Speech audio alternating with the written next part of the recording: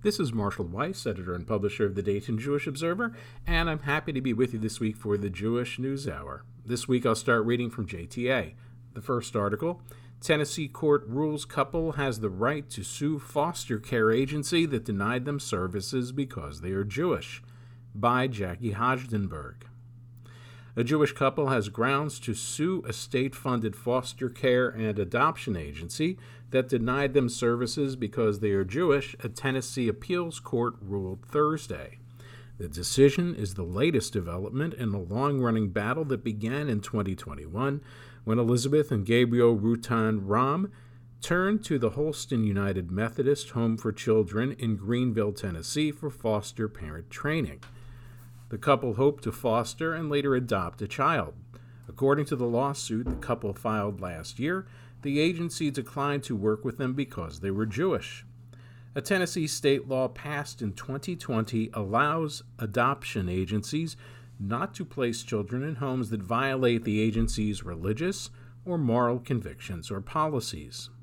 The couple was open about being Jewish, with Gabriel Rutan Ram telling JTA last year that they would have seen the mezuzah on the door as well as a painting of the western wall in the house.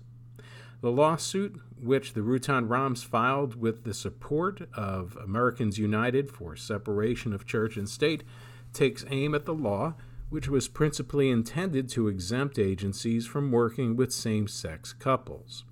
But later last year, a 3-judge panel dismissed their claims on technical grounds, as the Rutan Rams have received state support in fostering a teenage girl, whom they are introducing to Jewish life. Thursday's ruling reverses that decision, with another 3-judge panel ruling that the couple has the right to sue as prospective foster parents and as taxpayers, lacking access to the same services available to Christians. Joining the Rutan Rams in their lawsuit were 6 other Tennessee taxpayers, 4 of them faith leaders, who objected to their tax dollars being used to fund religious discrimination in foster care. The lawsuit itself will now be considered by a trial court in the state. Liz and Gabe Rutan Ram suffered outrageous discrimination because they are Jewish, Rachel Laser, president and CEO of Americans United, said in a statement. This loving couple wanted to help a child in need, only to be told that they couldn't get services from a taxpayer-funded agency because they're the wrong religion. Next from JTA, Holocaust grave sites identified in Latvia and Netherlands using contemporary technology, by Jackie Hajdenberg. A mass grave of Jews killed by the Nazis has been identified in Latvia following decades of searching. Separately, the body of a World War II Jewish resistance fighter buried in a mass grave has been identified in the Netherlands. The grave in Latvia was located using technology created by American researchers, LTV News Service reported Wednesday. It holds the bodies of dozens of Jews murdered by the Nazis in July 1941 in the western Latvian city of Liepāja. The massacre, one of a series of Nazi mass murders of thousands of Jews in the area over the course of that year, was filmed by German soldier Reinhard Wiener, and the footage survived the war.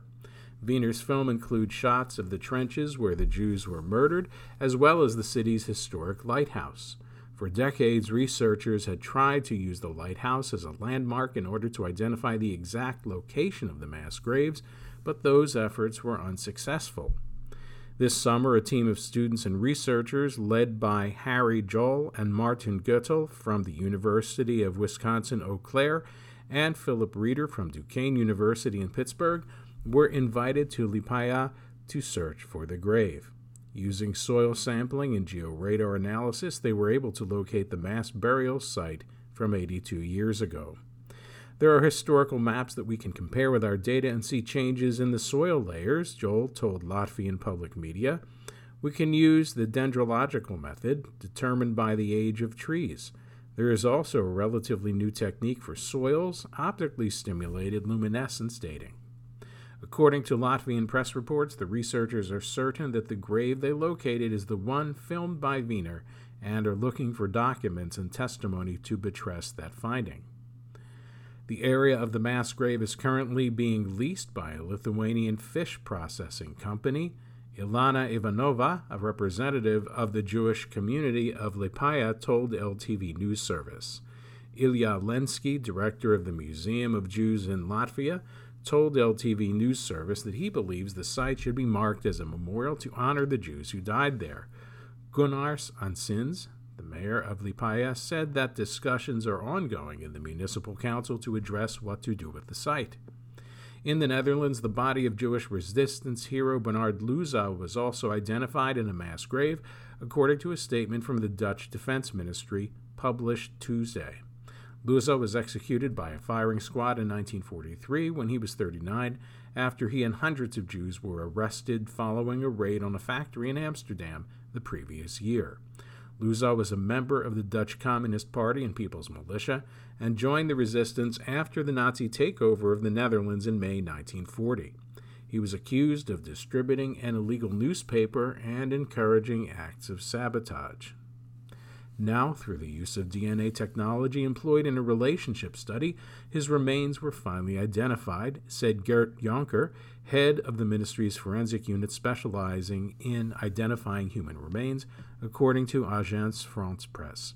According to the ministry statement, the ministry ascertained Luza's identity after a cousin of his was identified in Australia. In 1945, Luza's body was discovered and buried along with 4 others. 2 of those bodies were identified soon after as those of Theodorus Kramer and Karel Abraham, and a third was identified a decade ago as Nicholas van der Horst, but Luza's remained a mystery until this year. Just 2 months after they received a farewell letter from Luza before his execution, his wife Clara and his daughter Ava were murdered at the Nazi Sobibor extermination camp. Luza's father, Solomon, and 5 of his siblings were also murdered at Auschwitz and Sobibor. And next, California Jewish groups on guard against anti-Semitism welcome state's mandate that ethnic studies classes avoid bigotry, by Jacob Gervis. Los Angeles. California Jewish groups applauded a letter from the state's education board saying that high school courses meeting an ethnic studies mandate must avoid bias, bigotry, or discrimination against any person or group of persons. The letter comes at the start of the school year and nearly 2 years after Governor Gavin Newsom signed legislation making California the first state to require all public high school students to complete a semester-long course in ethnic studies. California Jewish groups aired concerns that curriculums they feel are anti-Israel or anti-Semitic will be used at school districts across the state. The goal of the ethnic studies requirement is to increase knowledge of the state's ethnic minorities and their histories. The graduation requirement in the topic is set to take full effect in 2029, and schools must begin offering such courses in 2025. Many schools have already begun offering the courses.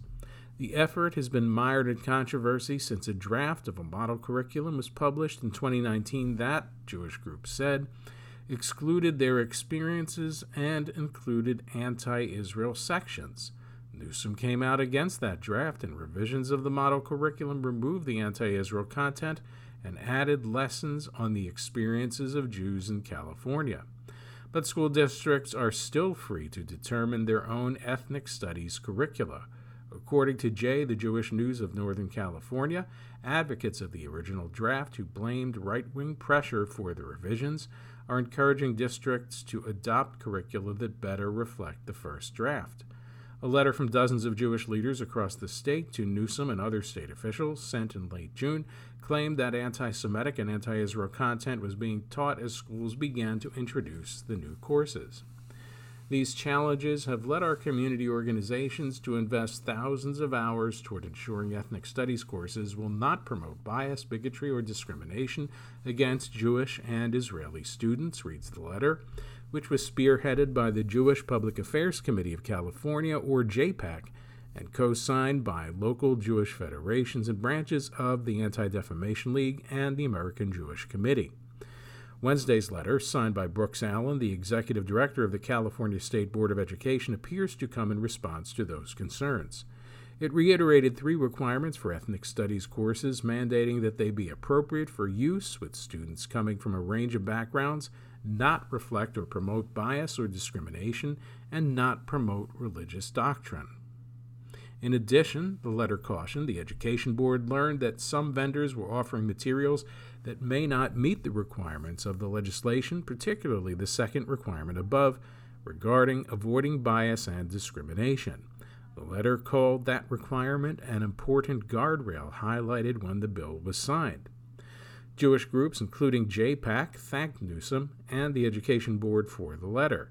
JPAC called the governor a consistent ally to the Jewish community and added that the letter constituted a major step in the right direction.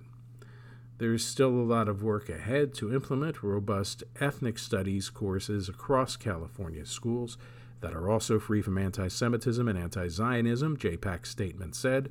We know the governor will continue to work with us in this effort. Next from California, are self-driving cars kosher? San Francisco rabbis weigh in as robo-taxis flood the city's streets, by Maya Mirsky. And this is written and distributed through Jay, the Jewish News of Northern California. Ask a rabbi about self-driving cars, and you'd better be ready for a long answer. Self-driving cars, also known as robo-taxis, autonomous vehicles, or driverless cars, with their whirring sensors and their odd, almost tentative movements, have become a familiar sight on the streets of San Francisco. Familiar they might be, but not without controversy, with local incidents of self-driving cars trying to drive into active fire zones, stalling en masse, and even crashing into a fire truck this month. Reports of autonomous misconduct have been plentiful. Regardless, the California Public Utilities Commission in mid-August expanded commercial robo-taxi service to daytime hours in San Francisco for GM's Cruise and Alphabet's Waymo autonomous vehicle divisions. City officials are opposed to the expansion, citing safety and other concerns.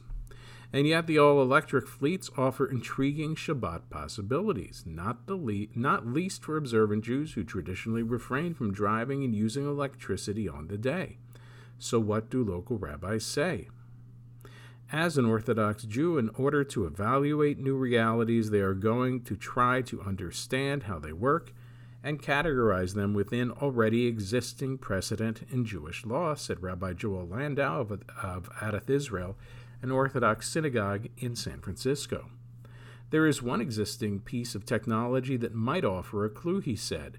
It's the Shabbat elevator, which automatically stops and opens its doors at each floor, negating the need to press a button. It may seem that an autonomous vehicle, if pre-programmed, could possibly meet the same requirements as a Shabbat elevator, but Landau said it's not that simple. Not everyone is happy with a Shabbat elevator, he said. Many elevators make adjustments based on the weight of the passenger, he said, which negates their neutrality, so to speak. By contrast, a running escalator or moving walkway might be okay. If self-driving cars react to a passenger's weight or position, that alone might rule them out for Shabbat use among observant Jews. The same is true if riders would need to activate anything to start the ride. Landau said he's sure the technological know-how to make a Shabbat-compliant autonomous electric car could be developed. He's just not sure it should be. The issue of driving on Shabbat was addressed in the conservative movement back in the 1950s, when rabbis allowed driving to synagogue for service as Jews moved into the suburbs and lived too far from shul to walk. Still, the movement does not encourage driving on Shabbat. The ideal is that one does not drive on Shabbat and that people live close by to their Jewish communities, to walk to synagogue, share meals, raise families. Rabbi Amanda Russell of Congregation Beth Shalom, a conservative synagogue in San Francisco, wrote in an email to Jay. But not everyone can reach that ideal, she said. We know that to be in community on Shabbat, many people have to drive. But what about self-driving robo-taxis? Would they be better than driving? Funny you should ask about this, Russell said. These cars have become a small topic of conversation at Beth Shalom simply because they are taking up precious parking spots in the early morning for daily minyan and on Shabbat. Annoyance aside, Russell said the question comes down to the way the cars operate, what they are used for, and whether they undermine the spirit of Shabbat. If prearranged and prepaid, she said, self-driving cars could be more ideal on Shabbat than someone driving even an electric car. So, how do self-driving cars really work? Could they really be Shabbat compliant? To put it simply, an autonomous car is equipped with an array of sensors and imaging devices, including cameras and LiDAR, which is the spinning device atop the cars that uses light to measure distance. While GPS helps the car map its route, it's all those sensors that help the car navigate a chaotic street environment. Right now, riders access the cars through apps on their phones, but prearranging a robo-taxi pickup is possible. To make it permissible, one would want to make the arrangements before Shabbat. Pick-up and drop-off locations, payment, etc., Russell said. That would prevent the passenger from having to use their phone, any rideshare-related technology, and any form of money, all of which are prohibited on Shabbat.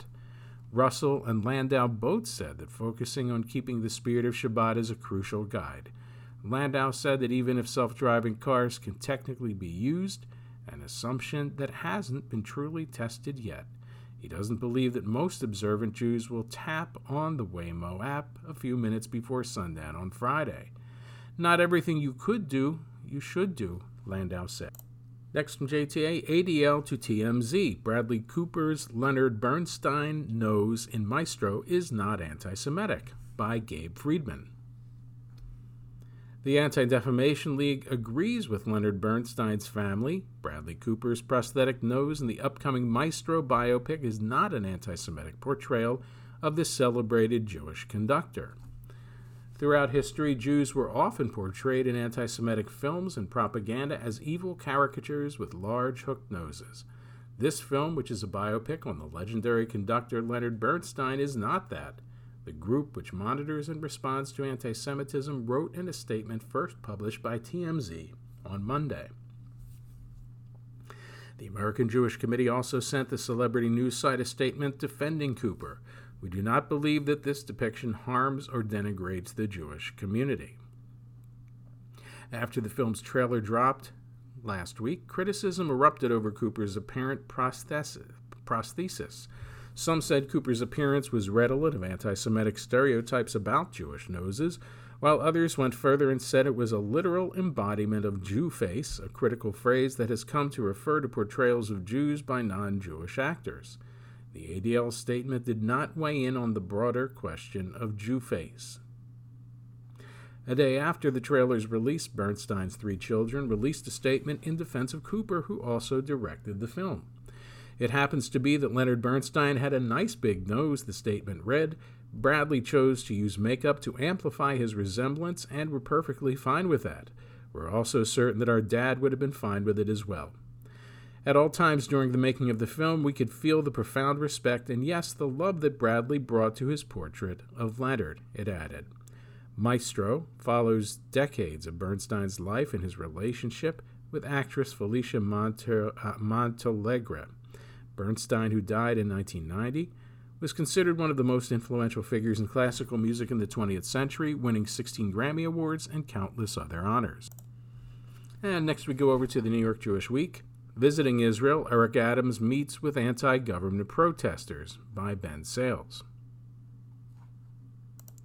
On his first trip to Israel as mayor, Eric Adams made all of the expected stops, meeting with the Prime Minister and President, visiting the Western Wall and the Yad Vashem Holocaust Museum, sampling from the offerings of the country's tech scene.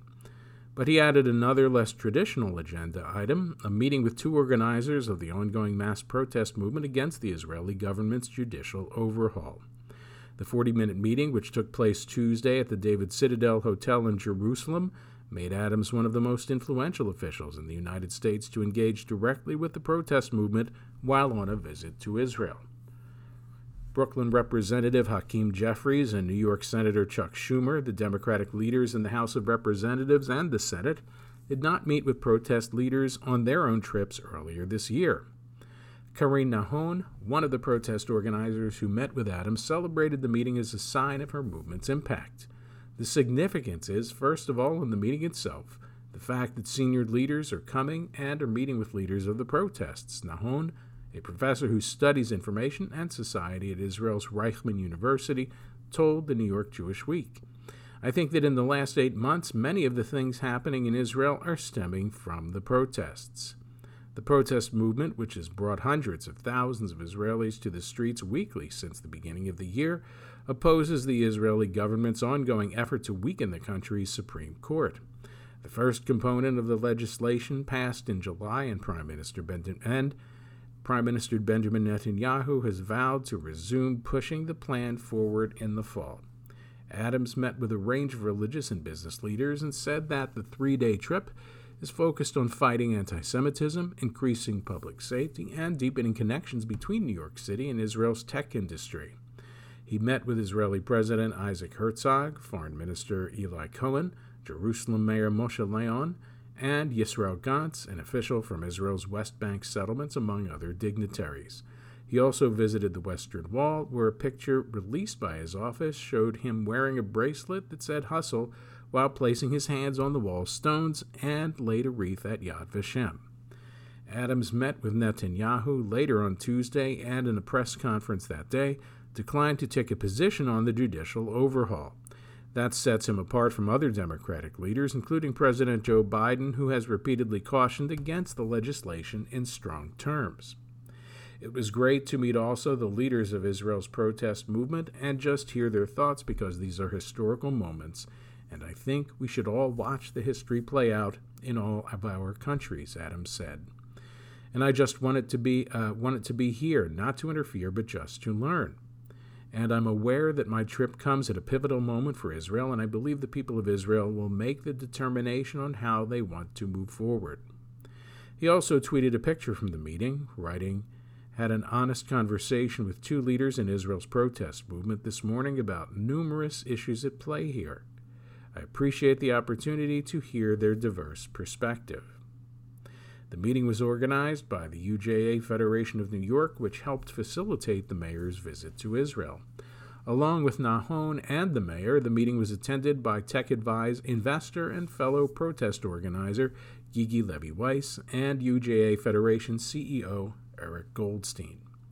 UJA Federation, which is a funder of the 70 Faces Media, the New York Jewish Week's parent company, referred all questions about his meeting to the mayor's office. His office, in turn, referred to his comments at the press conference. Hank Scheinkopf, a longtime New York City political consultant, called Adams the greeter-in-chief and said he wasn't surprised by the mayor's meeting with protest leaders. The meeting, Scheinkopf said, could be part of Adams' efforts to prove his bona fides to the city's progressive Jewish voters. Adams is trying to be, when it comes to Israel and it comes to Jews, all things to all people, Scheinkopf said. He's got a lock on the more conservative and Orthodox Hasidic groups. What he needs to do is get more of the liberals, and they're in places like Upper West Side and Park Slope, and he needs to get more of their votes in 2025. It makes him appear even-handed. Nahon said Adams largely stuck to asking questions in the meeting and didn't express his opinion on the judicial overhaul, though she felt he understood the protest's message. She and Levy-Weiss, she said, aim to describe the overhaul and why they believe it will harm Israeli democracy by undermining the country's checks and balances and separation of powers. The importance of preserving Israel as a Jewish and democratic state, that's what this fight is about, Nahon said, describing their message to Adams. And we said clearly, you can't be only a Jewish state, because then you essentially lose all your legitimacy, everything we've built here over the last 75 years. On the other hand, you can't be only a democratic state. This combination of Jewish and democratic is what sustains us. The overhaul's proponents believe the legislation will curb an overly activist court system and allow the government to better represent the country's right-wing majority. The overhaul did not feature in a nearly 3-minute video Netanyahu's office posted to social media, which showed Adams and the Prime Minister's staff's meeting in a conference room, as well as the mayor tasting some products of Israel's food tech startups. Throughout his visit, Mayor Adams has engaged in a range of activities and met with a variety of individuals that represent the diversity of Israel. A spokesperson for the Israeli consulate in New York told the New York Jewish Week when asked about the meeting with protest organizers, "We respect his approach and the freedom of dialogue it represents." Nahon said she hopes the meeting leads Adams and other officials to reflect the voices of Israel's citizens and their views and remarks about the country. It's very important that everyone who loves Israel and is friends with Israel embraces the Israeli public, she said. I want to see them make statements of support for the Israeli public that's fighting. Next from JTA, woman killed in West Bank shooting 2 days after Israeli father and son shot to death in Huwara, by Felissa Kramer.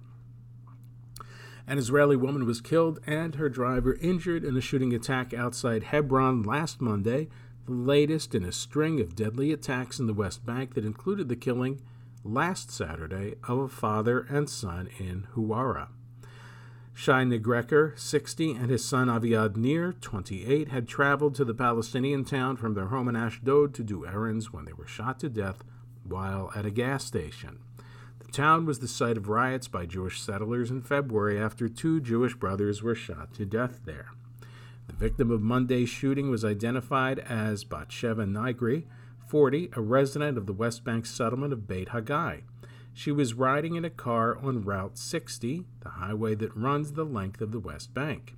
Her young daughter was in the car but was unharmed, according to local reports. In both cases, according to Israeli media, Hamas and Palestinian Jihad praised the attacks but did not claim credit for them. The attacks come amidst a surge in violence in the West Bank and Israel, which has included West Bank shooting attacks like the ones last week, attacks by Palestinians within Israel, and frequent military raids on Palestinian cities. Since the beginning of the year, more than 24 Israelis and more than 100 West Bank Palestinians have been killed in the violence. Israel's defense minister, Yoav Gallant, has reportedly called an emergency meeting focused on the violence. The Israeli government is divided over how to tackle the surging violence, with members of far-right parties, including Minister of National Security Itamar Ben-Gvir, urging a harsher response, including the demolition of homes belonging to the families of Palestinians identified as having committed attacks. We prefer terrorists in the grave and not in prison, Tzvi Sukkot, a member of the Knesset from Ben-Gvir's party, said in response to the shooting. Russian court extends pretrial detention of Jewish journalist Evan Gershkovich until November, by Jackie Hajdenberg. A Russian court has extended the pre-trial detention of Wall Street Journal reporter Evan Gershkovich for another 3 months. In a hearing last Thursday at the Fortovo District Court that was closed to press, a judge ordered Gershkovich to remain in detention until at least November 30th, a court spokeswoman said. Investigators from the FSB, a Russian state security agency, had requested the extension. Gershkovich, 31, is the American-born son of Jewish refugees from the Soviet Union. He was arrested while on a reporting trip in the city of Yekaterinburg on March 29th and charged with espionage. Gershkovich, the Wall Street Journal, and the United States government denied the charges. If convicted, he would face up to 20 years in a penal colony. Gershkovich's pre-trial detention was initially scheduled to end on May 29th before it was extended until August 30th. This latest extension until November means he could remain in jail for 8 months following his arrest, if not longer, before a trial begins. In some criminal cases, according to Russia's Criminal Procedure Code, pretrial detention can be extended for up to 12 months following arrest. But in other instances, courts grant further extensions as prosecutors and investigators prepare their case, the Wall Street Journal reported. At a news conference in Helsinki last month, President Biden said the United States was serious about a prisoner exchange, which American officials have long seen as the most plausible way of securing Gershkovich's freedom. In 2022, the United States obtained the release of WNBA player Brittany Griner, who is imprisoned in Russia, via a prisoner swap. I'm serious about doing what we can to free Americans being illegally held in Russia or anywhere else for that matter, Biden said, and that process is underway. But in a briefing last month, White House National Security Advisor Jake Sullivan, who met with representatives from the Wall Street Journal and Gershkovich's family, said he did not want to give false hope about bringing him home. There have been discussions, but those discussions have not produced a clear pathway to a resolution, and so I cannot stand here today and tell you that we have a clear answer to how we are going to get Evan home, Sullivan said. Russian officials have previously hinted at a prisoner exchange, but discussions of a possible swap have hit roadblocks, according to the Journal, as the United States has been unable to extradite Russian prisoners held in German and Brazilian custody. Russia has not appeared to express any interest in prisoners currently in U.S. custody. The Journal has reported that any consideration of a swap involving Gershkovich would have to wait until after a verdict is reached in his case, and that Russia may delay a prisoner exchange until after the 2024 presidential election in order to exacerbate discord in the United States. Next from JTA, a medieval massacre nearly wiped out the Jews of York, England. New research shows how the community recovered, by Jackie Hodgenberg. Earlier this month, the small Jewish community in the British city of York celebrated the arrival of a new rabbi, its first since the city's Jewish community was nearly wiped out in a pogrom in 1190, or so they thought. Just weeks after the new rabbi, Elisheva Salomo, arrived in the city, a team of researchers has discovered that Jews in York rebuilt their community in the decades after the pogrom, though they still faced anti-Semitism in the years leading up to the expulsion of Jews from England in 1290. In findings published this week, a team of researchers from the University of York have found the location of the city's first synagogue and discovered how in the years after 1190, leading figures from the Jewish community cooperated with local church leadership in purchasing a stone building that became the city's guild hall, which functioned at the time as a civic center. The amount of new information that has been uncovered by the team is truly inspiring, Howard Duckworth, warden of the York Synagogue, said in a statement.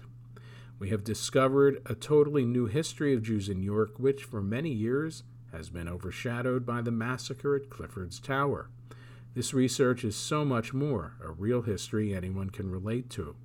When you walk through York now, you see York with totally different eyes.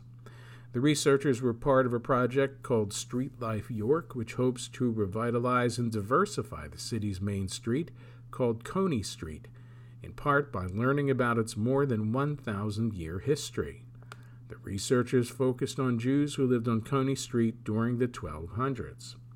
The massacre of York's Jews in 1190 has overshadowed the fact that from the 1210s onward, there was once more a thriving Jewish community living and working in the city in mostly harmonious relations with their Christian neighbors, read an announcement from the university. It added that the chief Jewish citizens of the city were also some of the most important figures in England.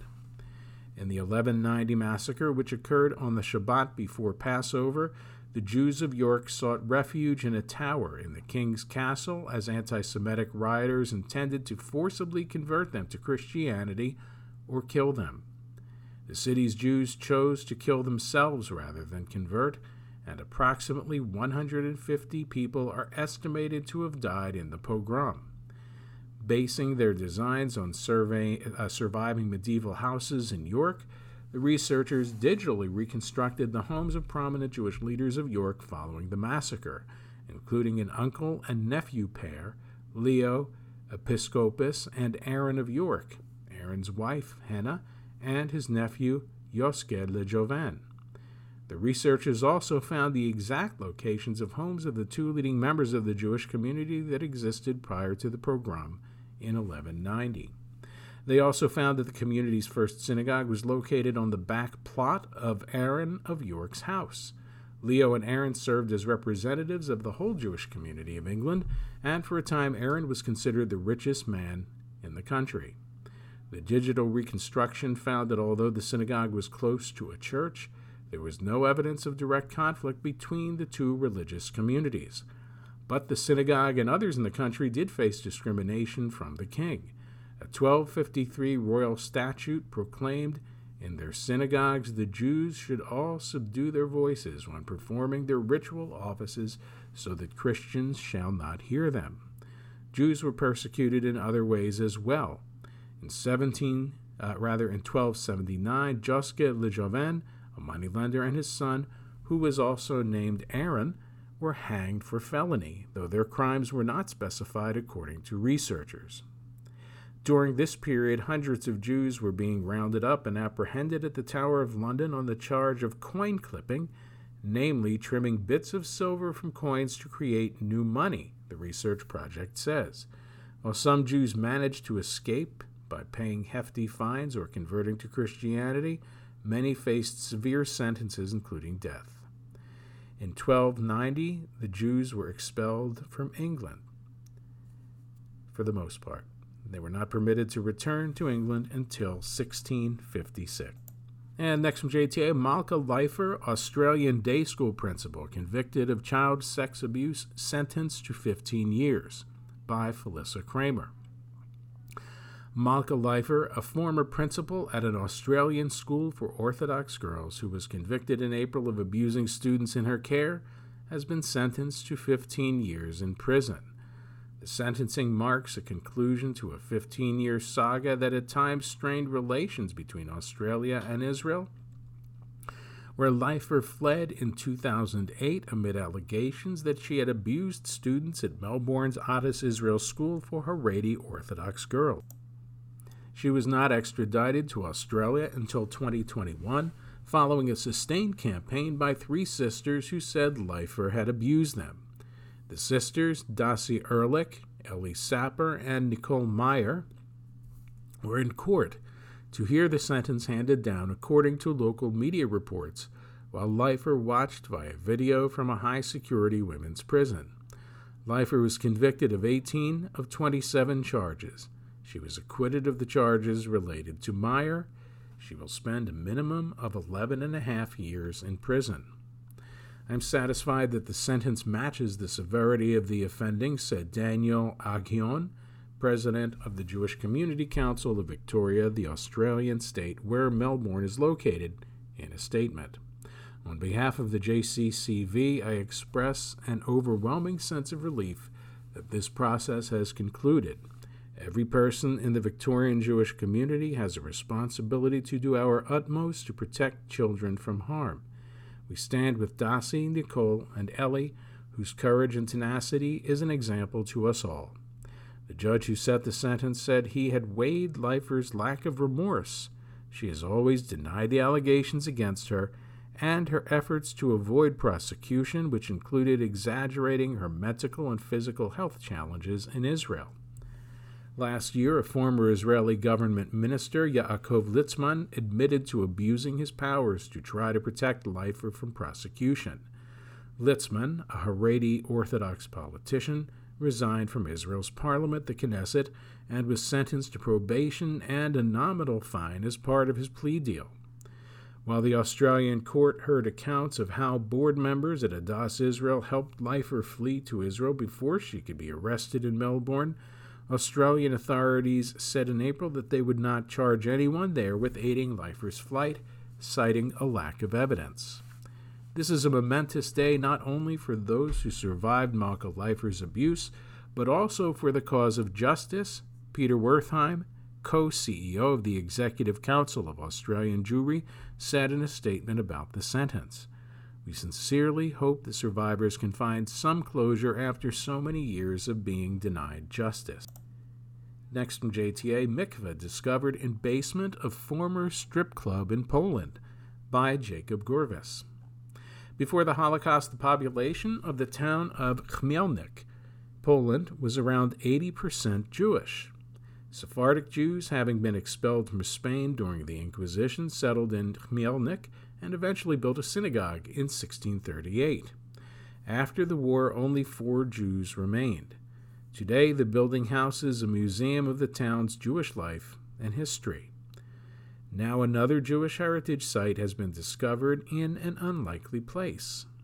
A few years ago, Marian Zwolski, a businessman from Chmielnik, purchased a former nightclub that had been closed for 15 years. When he opened the door to the basement of his new property, he discovered something unexpected: a mikveh, or Jewish ritual bath. The bath's blue and white floor tiles are still there, as are Stars of David on the wall. A smaller mikveh, likely used by women, is in a neighboring room.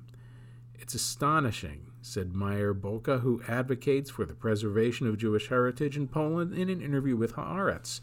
You enter the basement, and you're in another world. It's like a time capsule.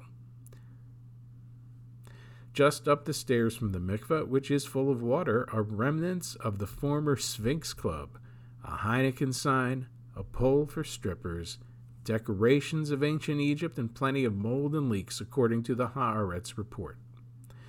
Zwolsky, who also operates a funeral home in nearby Kielce, the site of a 1946 pogrom that killed 42 Jews, told Haaretz he is hoping to turn his new mikveh into a tourist attraction, possibly a museum. I was born and raised here, so I care about the history of the place. I don't want it to disappear, Zwolsky says. I encourage the people to remember the past, and I also call on you, the Jews, to preserve it and see to it that it is memorialized. And next, a pastrami sandwich is a new star of Tokyo's hip food scene by Jordan Haim. Tokyo. Smoky flavor has always tasted like home for Jeremy Freeman. Growing up in New York City, smoked salmon was of course a staple alongside his daily whitefish salad on a bialy from Russ and Daughters. His favorite pastrami came from the long-closed Galitz's Deli around the corner from his childhood home, which sold the smoked meat in unusually thick slices. After meeting his now wife, Maiko, the couple moved from Manhattan to Brooklyn, where Freeman had access to something new, a backyard. When he wasn't selling vintage Jamaican records at his shop, and when Maiko wasn't manning her Japanese home-style food stall at Brooklyn's Smorgasbord Food Market, they began to host barbecues, and Freeman began experimenting with smoking his own meats. In 2017, when the couple decided to move to Japan, Maiko's home country, to raise their kids, Freeman got serious about his barbecue craft and decided to bring a taste of his favorite Jewish-American comfort staples to Japan.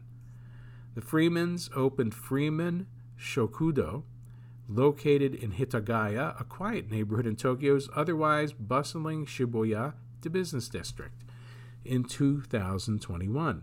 It has flourished in the city's competitive restaurant scene. On a recent weekday, Freeman was antsy as a lunch rush flooded the restaurant just before closing for the afternoon at 3 p.m. Nearly every table filled once again, just a half hour after it reopened for dinner at 6. The restaurant really revolves around my memory and flavors that I like that are reflective of New York City, Freeman said before customers began to trickle in for dinner. Freeman, who manned the kitchen alone on this reporter's recent visit, uses a custom-built smoker made with Japanese oak. The customer base is about half Japanese and half foreigners. Its reputation among Jewish transplants has allowed Freeman to practice what has become a favorite monthly tradition of preparing a true Nana-style brisket, smoked leftover brisket ends braised with tomatoes, onions, and garlic, served with lots of sour cream and dill. Whenever we have that, a lot of the Hebrews want to come out and partake, Friedman said. But Freeman Shokudo doesn't limit itself to Jewish classics. Also on the menu are some deeply unkosher choices: spare ribs, barbecue pork belly, and smoked pork sausages. Gumbo served over rice has become popular, and a variety of fresh Middle Eastern salads balance out the rich meats. The flavors being served up, though distinctly Jewish and American, are not entirely strange to the Japanese palate. Fatty smoked or grilled meats served alongside tangy, sour pickles makes for a combination of flavors and textures that is often replicated at Japanese barbecue joints.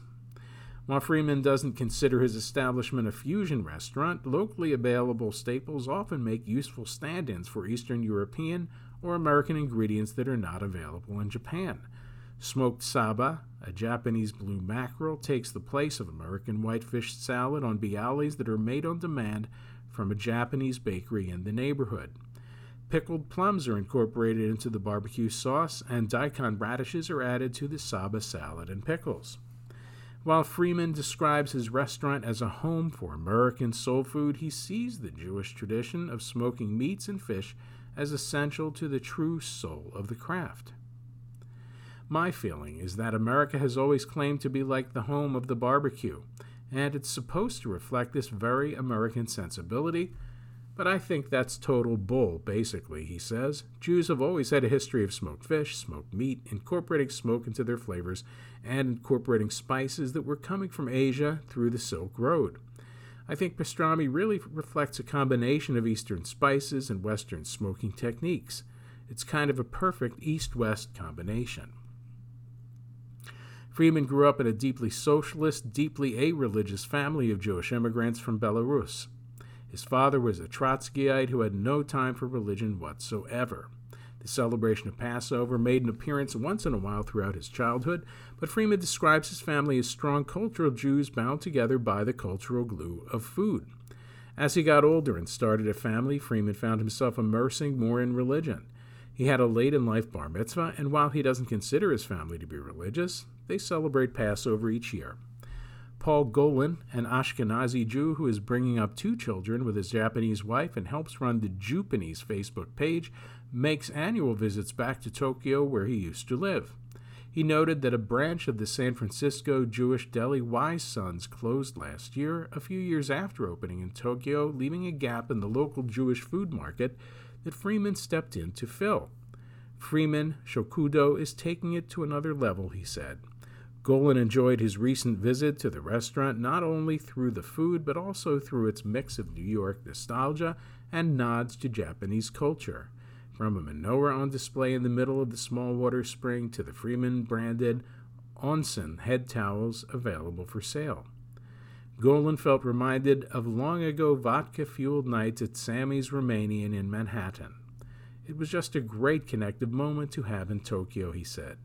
The pastrami sandwich has become the shop's most well-known offering. The small size of the Freeman pastrami sandwich costs 2,400 yen, that's $17.54 in American dollars, more expensive than a typical meal in Japan, but the meat effortlessly falls apart when bitten into. And unlike the enormous sandwiches served at many New York delis, it is far from an overwhelming amount of food. We make food that makes people feel good. It comes from a very loving place, and I think that speaks across all sorts of different tastes and cultures. That's what we're trying to do, is to make food that's human and real, Freeman said. And next from JTA, Golda focuses on a few grim weeks in the life of Israel's first female prime minister. A biographer wants you to see the bigger picture, by Andrew Silo Carroll. Golda, the new biopic starring Helen Mirren as Israel's first and so far only female prime minister, focuses on the few terrible weeks late in her life that would in some ways seal Golda Meir's legacy. On Yom Kippur 1973, 50 years ago, Egypt and Syria led a sneak attack on Israel that, in its stealth and fury, erased the euphoria that followed Israel's lightning victory 6 years earlier in the Six-Day War. The public blamed Meir for Israel's lack of preparation. She resigned in 1974, and her reputation, particularly in Israel, has never really recovered. For Meir defenders, her legacy has often been obscured by misogyny and condescension. Biographers like Francine Klagsbrun in 2017's Lioness, and Deborah Lipstadt, whose Golda Meir, Israel's matriarch, was published this month, argue for a fuller, more generous assessment of Meir. They recall a Zionist pioneer born in present-day Ukraine in 1898 and raised in Milwaukee who helped shape public opinion about the nascent Jewish state in the United States and ignited American Jewish fundraising for its cause. A labor Zionist activist who helped establish the Israeli welfare state that sustained the country and its waves of immigrants through the 1980s, and a foreign minister who, over a decade, forged important alliances with the French, the United Nations, and most importantly, the United States. In The Only Woman in the Room, Golda Meir and Her Path to Power, which came out late last year, Penina Lahav picks up on these themes and develops another. How Meir, adamant in not calling herself a feminist, nevertheless refused to be defined by the traditional roles set out for her, and instead forged a path for other women in politics. Lahav, born in Israel, is an emerita professor of law and a member of the Elie Wiesel Center for Judaic Studies at Boston University. We spoke this week about the ways Meyer has been underestimated, how she defied the Jewish grandmother stereotype, and how a flawed leader can also be considered a great one. Our conversation was edited for length and clarity. Your book asks us to consider the ways Golda Meir succeeded as a woman in a man's world, but also asks that we judge her by the standards of Israel's other male leaders, both in her accomplishments and in her flaws. What did you discover in your research that may have changed your perception or the public's perception of her as a leader? As I learned about her decision-making, the way she conducted foreign affairs, I came to respect her more and more. I did not expect to see a very savvy, very experienced, and caring person as I saw at the end. I wanted to give the book as a gift to the Israeli people, particularly to Israeli women, to say to them that we also have great leaders. It's not only Moshe Dayan and David Ben-Gurion. Golda was a great leader. She understood exactly what was going on. She was capable of making important policy. She had a very good relationship with the American administration, and we should be very proud of her rather than putting her down. Israelis have a tendency to look down and underestimate her as someone who was not really up to the job. I think it's a big, big mistake. Before we look at her political career, I wanted to step back. She grew up in Milwaukee but was born in Kyiv at a time when Jews were experiencing persecution and pogroms. How much did that shape who she became? I think very little. Before coming to America, she was a little girl. She was not subjected to a pogrom. Let's not forget, she used the pogrom as a PR piece. She used it to extol the significance of Zionism. Outside of Israel, we are subjected to pogroms. Inside, we are protected. That was a pitch she used effectively in the 1930s before she became a central figure in Israeli politics. After moving to Palestine in 1921, she would regularly travel back to the States to fundraise and promote the labor Zionist cause here to groups like Pioneer Women and other Jewish groups. To what degree did she create the image of Israel in the minds of American Jews? She's the one who laid the foundation for a very strong relationship with the American government and the American people. One of the reasons for this was that she was an American. She knew how to speak to them. It's not only the language, but the body language, the culture. Other leaders who grew up in Germany or Holland or even in England did not understand the American instinct in the same way. She always kept her Midwestern accent, and that was very important because it communicated an affinity with the United States. A lot of the American Jewish establishment was not really keen on Zionism before Israel's establishment, but she was speaking directly to working-class Jews who came to view it as a place, if they weren't going to move to, that they wanted to support and build. For many of them, it was a haven. If something happened, God forbid, we have a place to protect us. She knew how to play on this. Golda graduated from a school for teachers in Milwaukee, but all of her education in statecraft and foreign policy was on-the-job training. What were her strengths in becoming a spokesperson and diplomat? As I did the research, it was interesting to me how attentive she was to other views.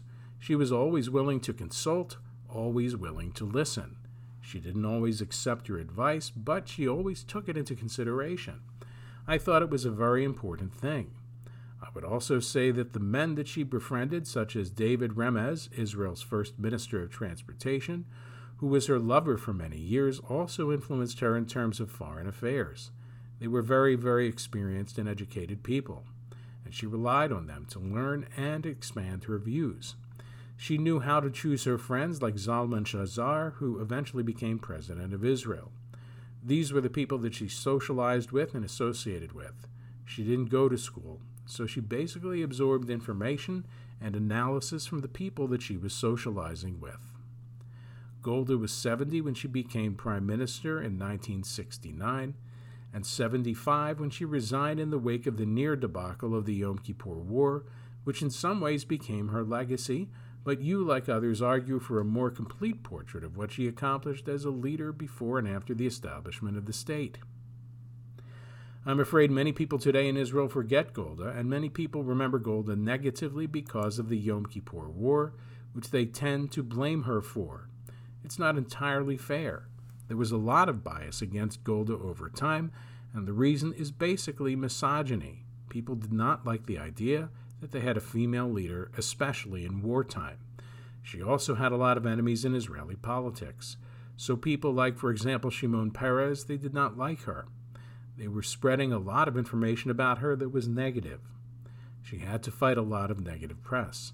I remember myself as a student that we didn't really think much of her. It's only slowly that a younger generation like ours began to value her contributions. But at the same time, if you look at public opinion polls at the time, you see that the Israeli public was very supportive and very, very positive about her leadership. Golda's greatest contribution was in foreign affairs. She came to fame in the 1950s as Minister of Foreign Affairs, and she gained a lot of experience, which she then put to good use later as Prime Minister. People saw that she had a very good relationship with the American administration, which was the thing that really counted in Israel. She knew the Nixon administration very well. She had a very good relationship with then Secretary of State Henry Kissinger. They did not always see eye to eye, but they had good relationships. They could speak to each other.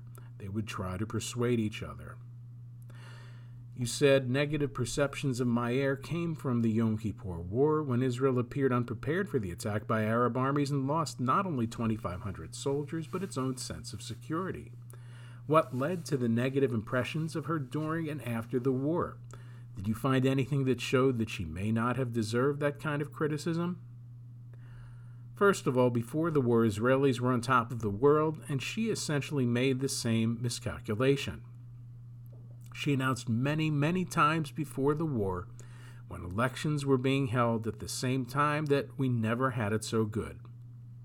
And suddenly, we found ourselves attacked by Egypt and Syria, and the feeling that we were going to lose that war was very strong, very deep.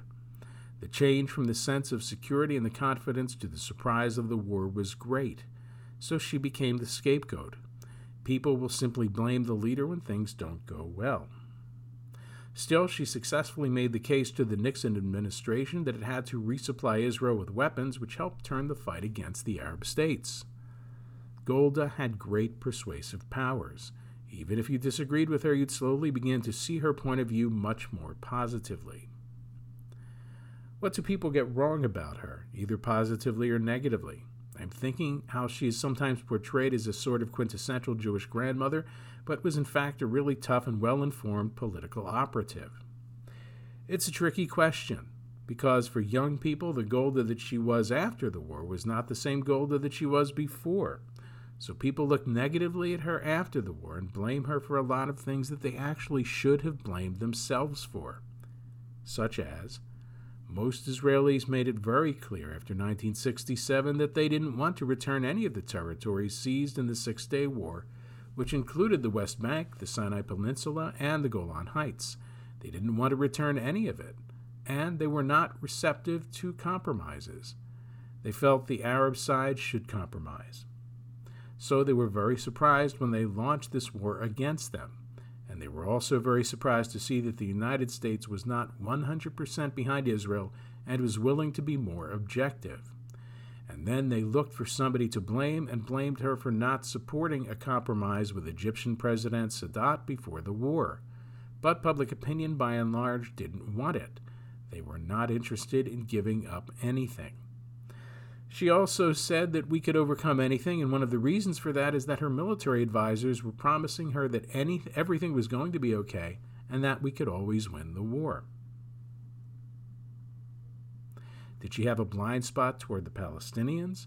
She gave the famous interview in 1969 when she said there was no such thing as Palestinians, meaning there was no independent Palestinian Arab state entity or identity prior to the creation of Israel. I wouldn't call it a blind spot. I think it was an effort on her part to cater to the trend in public opinion.